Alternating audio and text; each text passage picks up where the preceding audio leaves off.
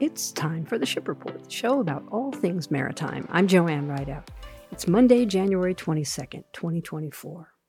Well, I thought today, after all the crazy weather stuff that was happening last week, that we could just take a look at our ship schedule, which is actually kind of large. It looks like maybe some ships are still clearing out from our weather backups, because we had really turbulent weather for a while there at the mouth of the river and some ice issues. And then we had ice issues upriver as well at the ports where these ships were at. So we may see some of these ships finally starting to clear out as a result of that weather. But let's take a look at our marine weather forecast. We have no horrible things in our weather other than the usual kinds of things. We have gusty south winds today, turning southwest and weakening a bit. Winds will remain below small craft advisory level tomorrow, and that's 20 to 34 knots. That's a threshold. When it gets into small craft advisory level, the conditions at sea worsen enough so that smaller vessels need to take care and be very aware if they're going to be out there or just avoid it altogether. We have another weather system arriving Wednesday, and that will bring back gusty south winds and building seas. So this is our typical winter weather pattern here. We just have one weather system after another rolling in off the Pacific, and it generally brings us gusty winds and rain. Today we have southwest winds, 20 to 25 knots, gusting to 30. Backing to the south, 10 to 15 knots, gusting to 20 in the afternoon. Wind waves from the southwest 4 feet high at 6 seconds apart. Southwest swells 8 feet at 10 seconds apart, and rain. Let's take a look at our inbound ship schedule. We'll start with them. We have a pretty big ship schedule today overall. Between inbounders and outbounders, we have 15 vessels, along with 8 vessels anchored in the river near Astoria. Now, there are actually other vessels as well, anchored upriver and at ports upriver. So this really represents sort of an Astoria-centric look at the ship schedule in terms of who's anchored. But these ships that are coming into the river are going to upriver ports, and the ones that are leaving are coming downriver from upriver ports beyond Astoria up the river. So first we have the Anatoly. She is arriving from Singapore, headed for Portland. She's bringing in a cargo of urea, which is an ingredient in fertilizer. She passed Astoria probably around 4:30 a.m. and will be in Portland, if so, around 10:30 this morning. The Pan Queen is arriving from South Korea, headed for the Crims Island anchorage. That's a little bit downriver from Longview on the Washington side of the ship channel, the north side. She'll be picking up weed eventually upriver, and she will pass Astoria around 5:30 p.m. Look for her in the Crims Island anchorage, which is visible if you're driving along the north side of the river. That anchorage is visible from the road there. She'll be there at about 8:30 p.m. The Aegean Highway is a car carrier. When you hear the word highway in a name of a ship, it's generally a car carrier, but there may be exceptions, but that's what I've found. So arriving from Japan, headed for Portland, brand new Toyotas on board, so one of those very high-sided vessels. She's delivering those to the port of Portland, probably part of her cargo on board she's delivering, and the rest may take down the coast to other ports on the west coast of the U.S. She'll pass Astoria around 6 p.m. Look for her in Portland around midnight. The Rainbow N, arriving from China, headed for the Astoria anchorage. I think her cargo will ultimately be wheat, and she will be in the anchorage by about 9 p.m. The Kodiak Island is arriving from Japan, headed for Portland. She's bringing in cement, powdered cement, delivering that to that port. That berth. She will be passing Astoria around 9:30 p.m., and she'll be in Portland around 3:30 a.m. on Tuesday.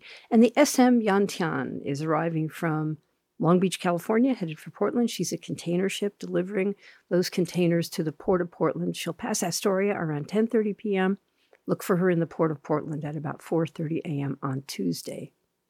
In our outbounders, we have the Wuzhou Hai, leaving Kalama carrying wheat. She's a bulk carrier. Left around 5 a.m., could pass Astoria outbound around 10 a.m. The Atlantic Tramp, leaving Portland. She came in with cement on board to deliver it to Portland. She will leave around 10 a.m., passing Astoria outbound around 4 p.m. The Layla is leaving Longview. She's a dry bulk carrier with soda ash on board, leaving around 11 a.m., passing Astoria outbound around 2:30 p.m. And the Champion Concept is leaving Portland carrying wheat, leaving around 11 a.m., passing Astoria outbound around 5 p.m.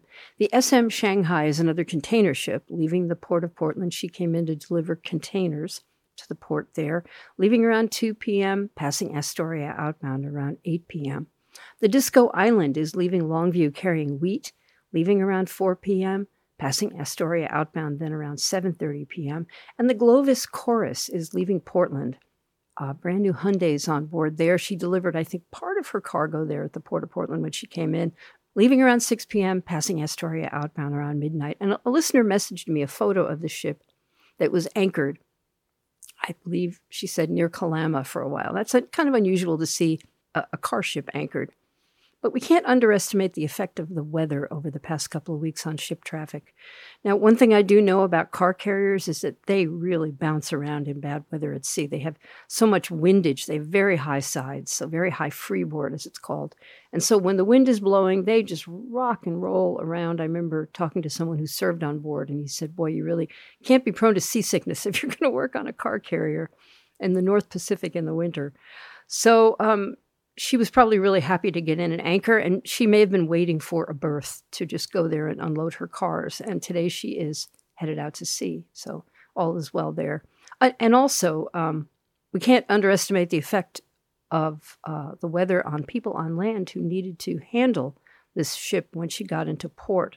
So when Portland was really iced over, if employees couldn't get to the port, somebody has to tie up these ships and handle the cargo.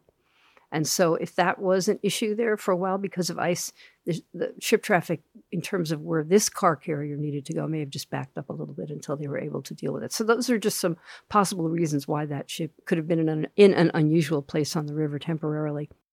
So leaving around 6 p.m., the Glovis Chorus should pass Astoria outbound around midnight. And the Belafonte heading out of Portland carrying wheat at about 8:30 p.m., she could pass Astoria outbound around 2:30 a.m. on Tuesday, and the ATB Dublin C, leaving Portland, refined petroleum there. She came in and delivered it, probably, jet fuel, biodiesel, gasoline, something like that, leaving around midnight, passing Astoria outbound around 6 a.m. So ships traveling on the river in the wee hours. And if you ever feel like you can't sleep and you want something to think about, you can think about all the vessels that are traveling 24/7 on the waterways of the world to bring us our stuff. And so even though ships go slowly compared to, say, planes, trains, trucks, in terms of miles per hour or knots, because they go round the clock, their workers work on shifts or watches. They just go and go and go. So even though they're going relatively slowly, they're extremely efficient and they get places pretty fast considering. Even so, the distances are vast. And it does take a couple of weeks to get from, say, Japan to here on the Columbia River for one of those ships. You've been listening to The Ship Report, the show about all things maritime. I'm Joanne Rideout. You'll find ship schedules and a podcast of this program on my website at shipreport.net. Ship Report podcasts also on Apple and Spotify. You'll find marine weather and links to ship schedules and more on my Ship Report Facebook page. Thanks for listening and have a great day.